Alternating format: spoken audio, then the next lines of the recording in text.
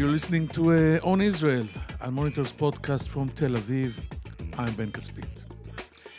Imagine someone telling you a decade ago, a year ago, or even a few weeks ago, that the leader of the Muslim Brotherhood in Israel would become Benjamin Netanyahu's guardian angel and the great hope of many of the Prime Minister's ardent supporters. Would you have believed them?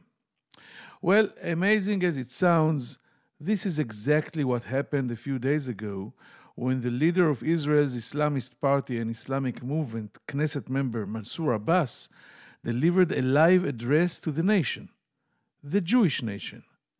It happened at 8 p.m. on April 1st, and Abbas proved he was nobody's fool. He slid elegantly into the primetime slot that has Netanyahu's name on it at the start of the evening news shows after 3 days of hype and promo fit for a Hollywood star. Every word of his 5-minute speech was measured. Netanyahu's prospects of political survival now depend on what people make of the words Mansour said or didn't say. For most Israelis, not to mention those on the conservative and nationalist side of the spectrum, the Islamic movement is a major taboo. Netanyahu himself said clearly on the eve of the March 23 elections that he would never form a government that depends on the Knesset votes of the Islamic Party. But the election results did not fit this ideology of which Netanyahu has been a vocal mouthpiece for ages. With the votes counted, it turned out that Netanyahu's only hope of a majority for his government are the four fingers of the Islamist representatives that just elected to the Knesset. This sister party of Egypt's Muslim Brotherhood, of Gaza Hamas, and of Turkey's authoritarian ruling party turned overnight into Netanyahu's lifeline. Minutes after the Abbas speech and its cliches about peaceful coexistence and the brotherhood of people and religions, Bibi's well-oiled propaganda machine spun into action, printing out seals of approval for the Islamic movement. Even if this whole event ends in a disaster, as most analysts believe, there is no denying that Benjamin Netanyahu, the self-appointed guarantor of right-wing ideological purity, has paved the way for government cooperation with Israel's Arab parties for the first time in 72 years. Even he would have a hard time denying it. Today on Israel's guest is Shimrit Meir. Meir is a journalist and commentator. She's a leading Middle East analyst and columnist for the Yediot Ahronot newspaper and longtime journalist with more than 15 years of experience researching and covering the Arab world and the Palestinians in particular. She serves as the CEO of Link, the Center for Strategic Communication in the Middle East, and is the founding editor of Israel's largest Arabic media outlet, Al-Masdar. Fluent in Arabic, Hebrew, English, and French, Ms. Meir was the Arab Affairs correspondent and commentator for Galei Tzahal. She's one of the most popular analysts in Israel right now, and she'll be here with us right after this short break. If you're listening to this podcast, you obviously care about the Middle East, and if you do, you should probably be reading Al Monitor. Al Monitor is a global newsroom headquartered in Washington, D.C., with a network of over 160 contributors around the world. Al Monitor offers first-class reporting and analysis from a range of perspectives and an approach that represents the highest journalistic standards, as well as an award-winning commitment to press freedom and independence. If you haven't done so already, visit us at almonitor.com, check out our articles, and sign up for our free newsletters. There's a lot to choose from, including the Week in Review, an essay that offers unusual insights and forecasts into the region based upon Al Monitor's outstanding reporting. And if you haven't done so, please subscribe to our Al Monitor podcast on your favorite podcast platform, on Israel with Ben Caspit, and on the Middle East with me, Andrew Parasolidi.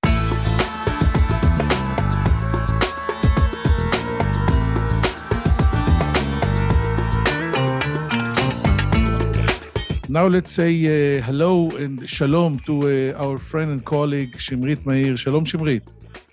Shalom, Ben. We're supposed to talk, and we will, about the unbelievable events in Israeli inner politics between Jews and Arabs, Muslims and Jews, etc. But I cannot start this podcast without asking you about what was, I think the breaking news was by the Washington Post about the alleged plot against King Abdullah of Jordan, and the reports are talking about around 20 suspects or detainees. Prince Hamza is in house arrest, and now in the last hours in Israel, there were rumors or news about a foreign intelligence service that was in this plot and maybe contacted the prince's wife in order to have a special airplane to escape, etc., etc. First of all, is it a surprise? Because we have a long history with the Jordanian Hashemite kingdom, and many times that the Israeli Mossad alerted the late King Hussein about plots and coups attempts, etc. What do you think? Well, it is a surprise and it isn't, and I'll explain. It is a surprise in terms of the Games of Thrones. The little rival, not little, big rivalries within the royal family. We did not see it coming in a sense of Prince Hamza, even though there was a lot of talk around him and around the fact that he is not content and he's talking about the king and the general incompetence of the government during the COVID crisis, etc. But the conventional wisdom, whether it is in Washington or in Israel, is that the monarchy itself is solid. And in that sense, that was a surprise, and how vocal the king's reaction was, how public, how extreme it was.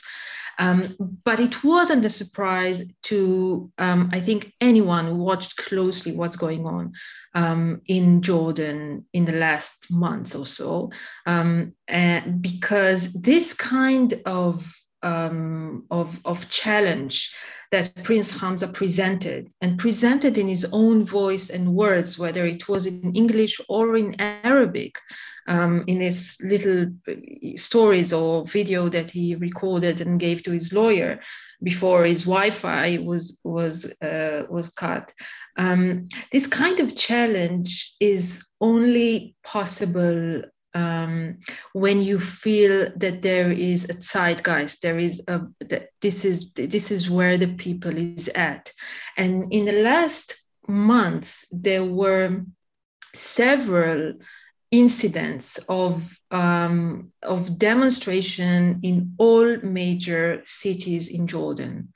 The general background is, of course, the closures and the mishandling of the pandemic and the economic crisis and unemployment and corruption, etc.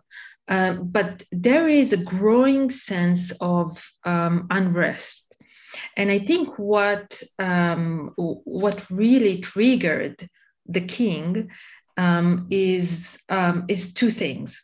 One is the fact that Prince Hamza communicated directly with the heads of the tribes, the Bedouin tribes that are the source of legitimacy of the monarchy in Jordan. And it wasn't just casual meetings, sitting by the fire, which they did, and then, of course, posted it on social media. This looked more like primary. So that was one. And the second thing is the fact that he badmouthed his brother to foreign people, elements, and etc. Now, as you know, and I'm sure many of our listeners know, that the internal intelligence in Jordan, the Mukhabarat, is extremely competent and efficient. And they did not have, it wasn't difficult to trace this and to flag it to the king. But I think the fact that he was that nervous about it is because he's very nervous about what's going on in the kingdom. And the fact that we know about this in a mentality of growing, you were saying, Ben? Yes, I want to summarize this paragraph in our conversation, let's talk about the Israeli angle. It catches this event that we still don't know its magnitude, catches the Israeli-Jordanian relationship in a very low point, especially between King Abdullah and Prime Minister Netanyahu. Do you think if, for example, we will find out within a day or a week or a month that the Israeli Mossad was the whistleblower or something like this that we experienced in the past, will it affect the deteriorating relationship between the two countries? Well, I would say that we as Israelis have a tendency to former National Security Advisor McMaster used to call strategic narcissism. Everything is always about us. Yeah. I don't think this one is directly about us. I think it was the other way around. The fact that the king recently felt, and his son, by the way, that wanted to come and visit Jerusalem, and this wasn't going very well, and this what started the recent conflict. The fact that they were reacting in such extreme way, I think reflects the nervousness, the general nervousness and the internal unrest. Now, Israel, as you know, in terms of institutions, regardless of the back and forth between Netanyahu and the king, but institution-wise, establishment-wise, the IDF, the security establishment is very pro-Jordanian and pro-stability in Jordan. This is almost in the core beliefs of the system, whether it's good or not, it is what it is. So I would assume that if we had any shred of information that might put the stability in Jordan at risk, of course, we would have done, the relevant people would have done everything in their power to stop it. Okay, now let's move to our main issue. In this conversation is the speech, as we called it, last Thursday. The whole Israeli nation, Arabs and Jews, religious and secular, leftist and right-wingers, etc., were expecting and waiting for 2 days to hear. You forgot straight and gay. Yes. And no, it's relevant in that sense. Of course, it's extremely relevant. It was speech by the leader of the Muslim Brotherhood, an Arab politician that was, I think no one knew his name a few months ago, in primetime television. And my first question to you, Shimrit Meir, is if you had to give a headline to the Abbas speech itself, what would it be? Well, I think exactly what you described is it's the moment. It's this prime time moment that I think will be remembered when you have your entire political scene dependent on someone that up until recently was A, not known, and B, considered to be an ally of terrorists. In a general, discourse in Israel, and someone who's completely, far away from possible kingmaker in Israel. So I think the moment was that. And I think if you want a headline, I would look for the word that was not mentioned. And the word that was not mentioned was Palestine. So he neglected to mention Palestine, and he got a lot of criticism about it in his from his constituency and his community. And their explanation, the Islamic movement's explanation, and that's textbook Muslim Brotherhood. And if you know how they operate, it's just classic. They said there is a place and a time for every saying. We adapt our message to our target audience. Now, that's conventional wisdom. Every politician does that. That's targeted communication, and that's all well and good. But in the case of the Islamic movement, and especially in the case of Mansour Abbas as a politician, he really took it to the next level. For example, he can say, run an entire campaign and leave the joint list and start a party on the case of anti-LGBTQ rights and objecting conversion therapy as a law, and just run an entire campaign about this, and then give an interview to an Israeli podcast in Hebrew and say, well, I have no problem with gays and everyone should live the way it lives. Completely an opposite message. And I think the same thing with the more heavy political Arab-Jewish issues. So he did not mention Palestine in his speech, but a couple of days later on his Facebook page, he went to the grave of Abdallah Nimer Darwish, the founder of the Islamic movement in Israel, and he called him Sheikh of Palestine, Sheikh Palestine. So you see that they really are trying to do something that is, I don't know what the results, the immediate political results would be, but it's really not sustainable in the long run, because eventually they will have to decide what they are. You can be vague for a couple of weeks, couple of months, not more. And I think he did something remarkable. As you said, nobody knew who Mansour Abbas is a couple of months ago. He did something very courageous, very brave. He ran his own campaign. He won, and it was a brilliant campaign. Even though I have to say he had all the resources he needed. But now he has to cash it. And this is the big question. He celebrates a very big victory on his rivals. I think there are more experienced politicians, very, very experienced, like Dr. Ahmad Tibi and Ayman Odeh. But the question is, and try to predict 10 years from now, what will be the first line in the Wikipedia entry on the Mansour Abbas? Well, that's a very good question. And do you know what will be the first Wikipedia entry on Netanyahu? No. So it's very touch and go, but I do think that this is money time, because the next couple of days, and the arithmetics and the pace of the internal political back and forth better than me, but this is money time, because he did not, we portray him as the kingmaker, but he clearly prefers one specific king.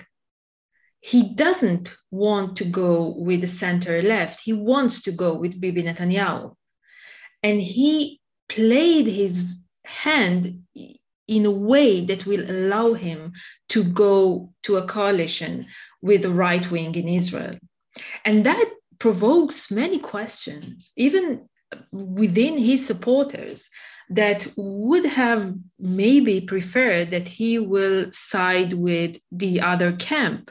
But he prefers to go with Netanyahu. And Can you explain it? Why Netanyahu is the preferred option by the leader of a party, which is the sister party of Hamas and of the Muslim Brotherhood in Egypt, and of the Recep Tayyip Erdogan's party in Turkey? That's extremely weird to me. And I don't want to get into conspiracy theories. But I do feel that's very peculiar. Up until several years ago, he was busy trying to reconcile Fatah and Hamas. and suddenly he is a key element in Netanyahu's future coalition.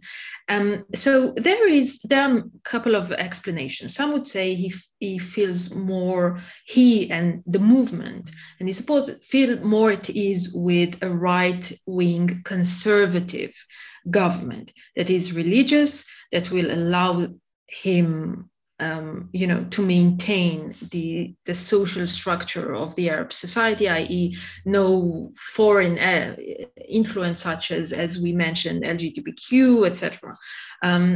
Also, he feels that Netanyahu is very fragile politically and will be more dependent on him, so he maybe can get more. Also, another explanation is he really wants to distance himself from Ayman Odeh and the traditional alliance of the Arab parties with the Israeli left, because as he communicates, he said they kept on disappointing us.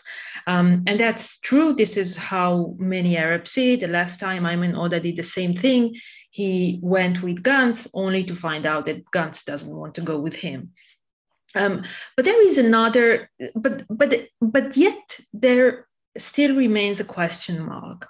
And I would like to also point that it doesn't get, you would think that people such as Erdogan, such as Hamas in Gaza, that day in, day out criticize Netanyahu and express only hatred and resentment towards him, would criticize their own person, Mansour Abbas, that is choosing to give him, to save his political life. And no, they are not. They are not. The Turks are even voicing some kind of support, and the rest of the players are quiet. They let him, they allow him the opportunity to make this move. So I think that's really interesting, and that's not a good sign for a future government of Israel. Interesting that is another statement, I think, to this situation. Yeah. Even we in Israel, we're used to, to chaotic reality, political reality. This is huge news. And I want to ask you, whatever we think or say, and we will go on talking about what Mansour Abbas did, we cannot deny that he smelled or felt the right momentum or trend within Israeli Arabs that I think they're a little tired of talking about and spending 72 years about occupation and Palestinians. They want to take part in the Israeli political game. They want to influence.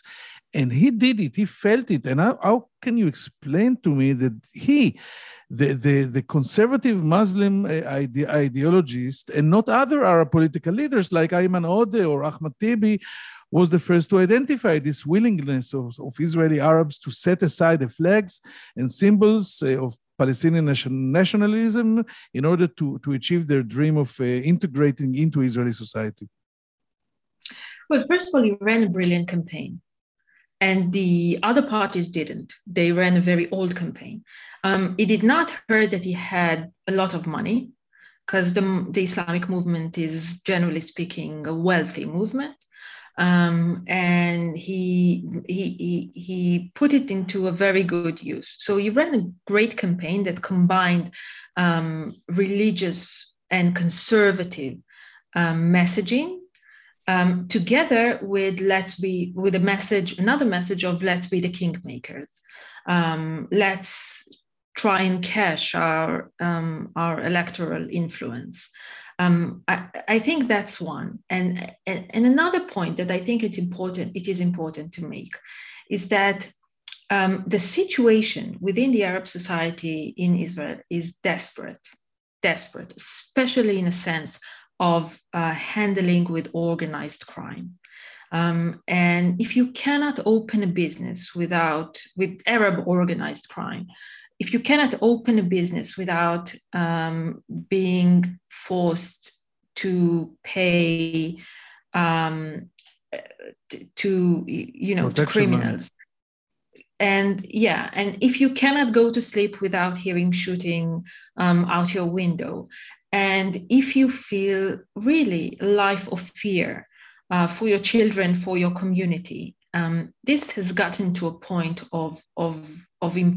it's impossible to bear. It is impossible to bear. Of course, unemployment and the consequences of the difficult year of the COVID and housing issues, etc., etc. They really are keen to get the attention and the resources of the state. And they tried with Ayman Odeh in the last cycle, and they failed. Now they are trying, and they give a chance to Mansour Abbas with the Islamic movement. And if they will fail this time around, I'm afraid there will be consequences. I'm afraid people will lose hope and lose faith in the Israel democratic system and the procedure and the weight that their vote has.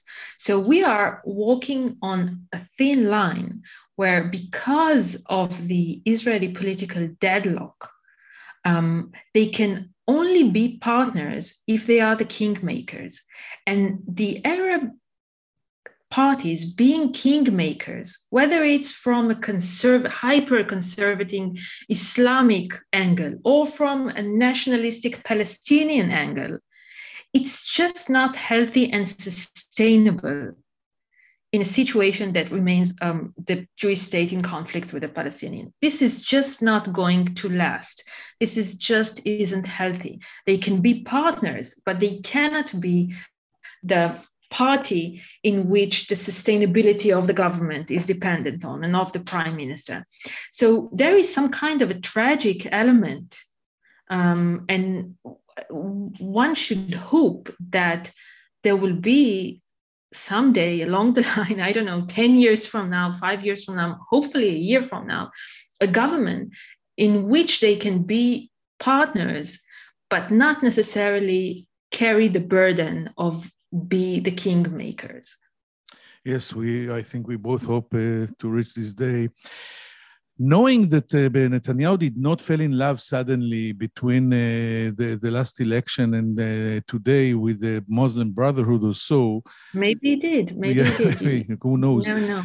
Is it taking Abbas for a ride, or is Abbas taking Netanyahu for a ride, or is each other advantage of the other in equal measure? What do you think? I think nobody is innocent here, and nobody is naive. You know, people, his competitors, Abbas's competitors, are saying Netanyahu is going to use you and then throw you away just like he did to anyone. He's a Machiavellist, etc. And he is just shrugging. Well, I know Netanyahu, and it's not a romance between us. It's a very calculated, cold relationship.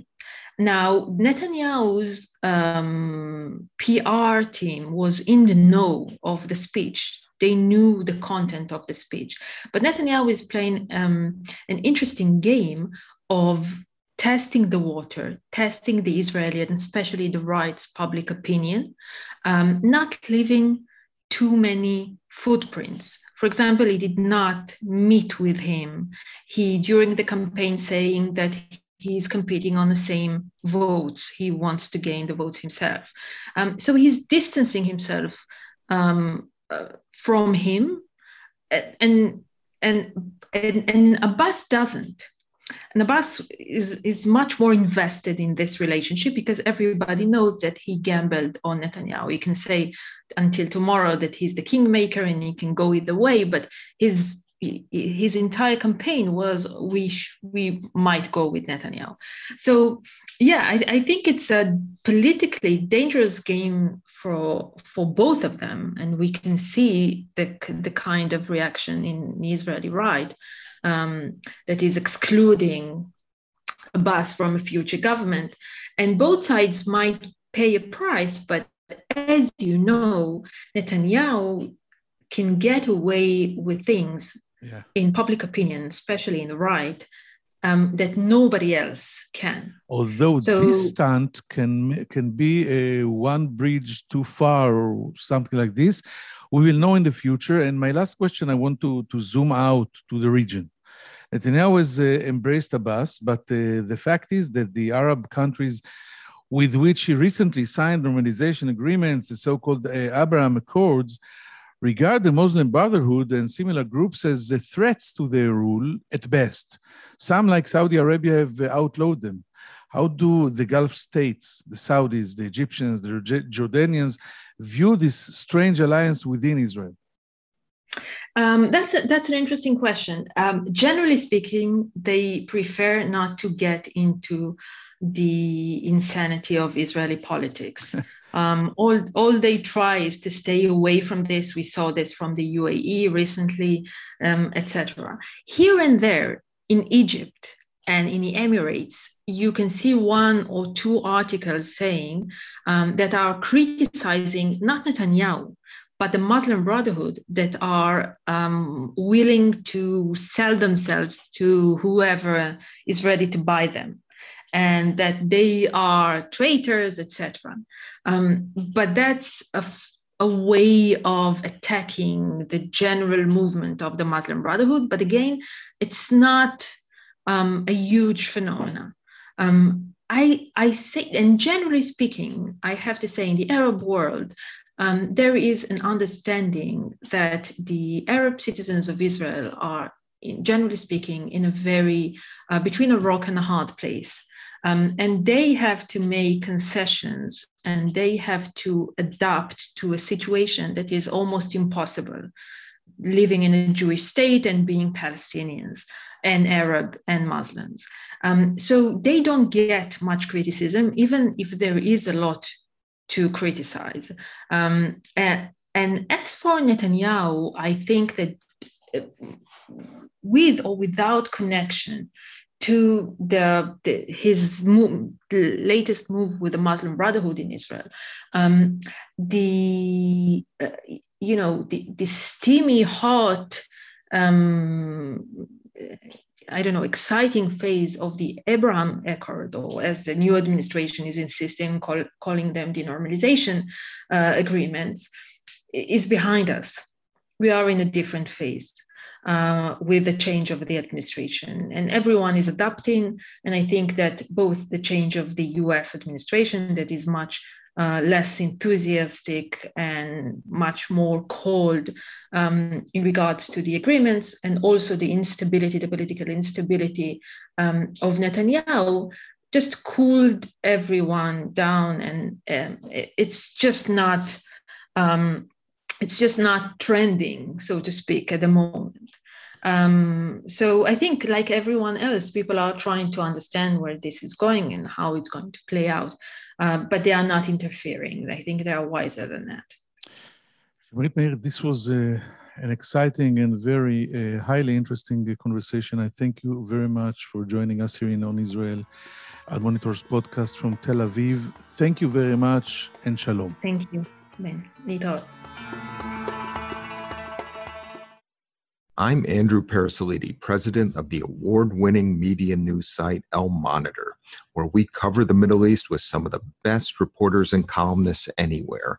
And I'm excited to announce our new podcast on the Middle East, where each week I will interview newsmakers from the U.S. and the region about the latest news and trends, with additional commentary from our on-the-ground correspondents. Those of you who follow the region know that what happens in the Middle East doesn't stay in the Middle East.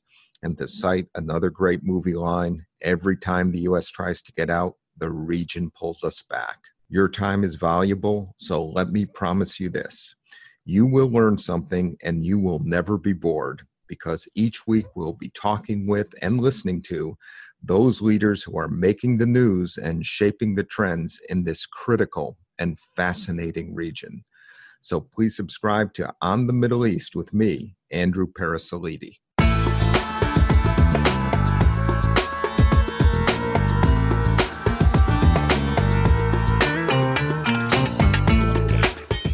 Thank you for staying with us. I think the most interesting question that Shimrit Meir and myself were dealing with is why did Mansour Abbas, or at least it looks like he decided or chose to Benjamin Netanyahu and the Israeli right wing. On the other side, is a lot more logical for him to pick, which is the Israeli left or central left with a long cooperation with the Arab parties in the Knesset and elsewhere.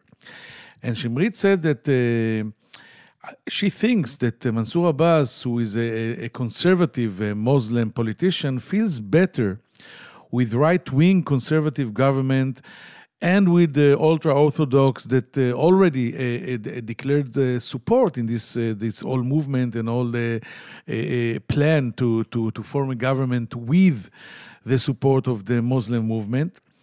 And she also said that maybe Abbas recognized or felt that Benjamin Netanyahu right now is a lot more fragile and he desperately needs someone to make a business with or a deal with, and it's the best time to find Netanyahu as a partner and to get maximum benefit from him. And he also, according to Shimrit Meir, wanted to distance himself from whatever happened till now, and all this Ayman Odeh and Ahmad Tibi traditional alliance with the old-fashioned left in Israel that actually brought, on the bottom line, nothing to the Arab voters and the Arab society. Shimrit Meir also said that Mansour Abbas's decision to neglect the outer issues like Palestinians and occupation, etc., and try to get inside into the Israeli society and Israeli politics and become a partner came from desperation. By the way, she said he held a great and brilliant campaign with a lot of resources, unlike the other side, the Joint Arab Movement that held an old-fashioned campaign. And he saw and he read the map that the situation within the Israeli Arab society is desperate. People cannot open new businesses there without paying protection money to organized crime, a huge rate of assassinations and killings among the Arab society, unemployment, and actually the situation is impossible to bear. And he decided to make an historic decision and then go for it. And by the way, she was not totally optimistic, because first she knows, like we all know, that on the side of Netanyahu it is not real. It's a political stunt, maybe the stunt of the desperation. And the more interesting thing she said is that being suddenly from an odd duck on the outside, becoming the kingmaker of Israeli politics is premature. And it's not very healthy and not sustainable for the Islamic movement or an Arab party in Israel. It can become also very dangerous. Hope you found it interesting and hope to find you here next week on Monday in On Israel in Al Monitor. I'm Ben Caspit from Tel Aviv. Take care.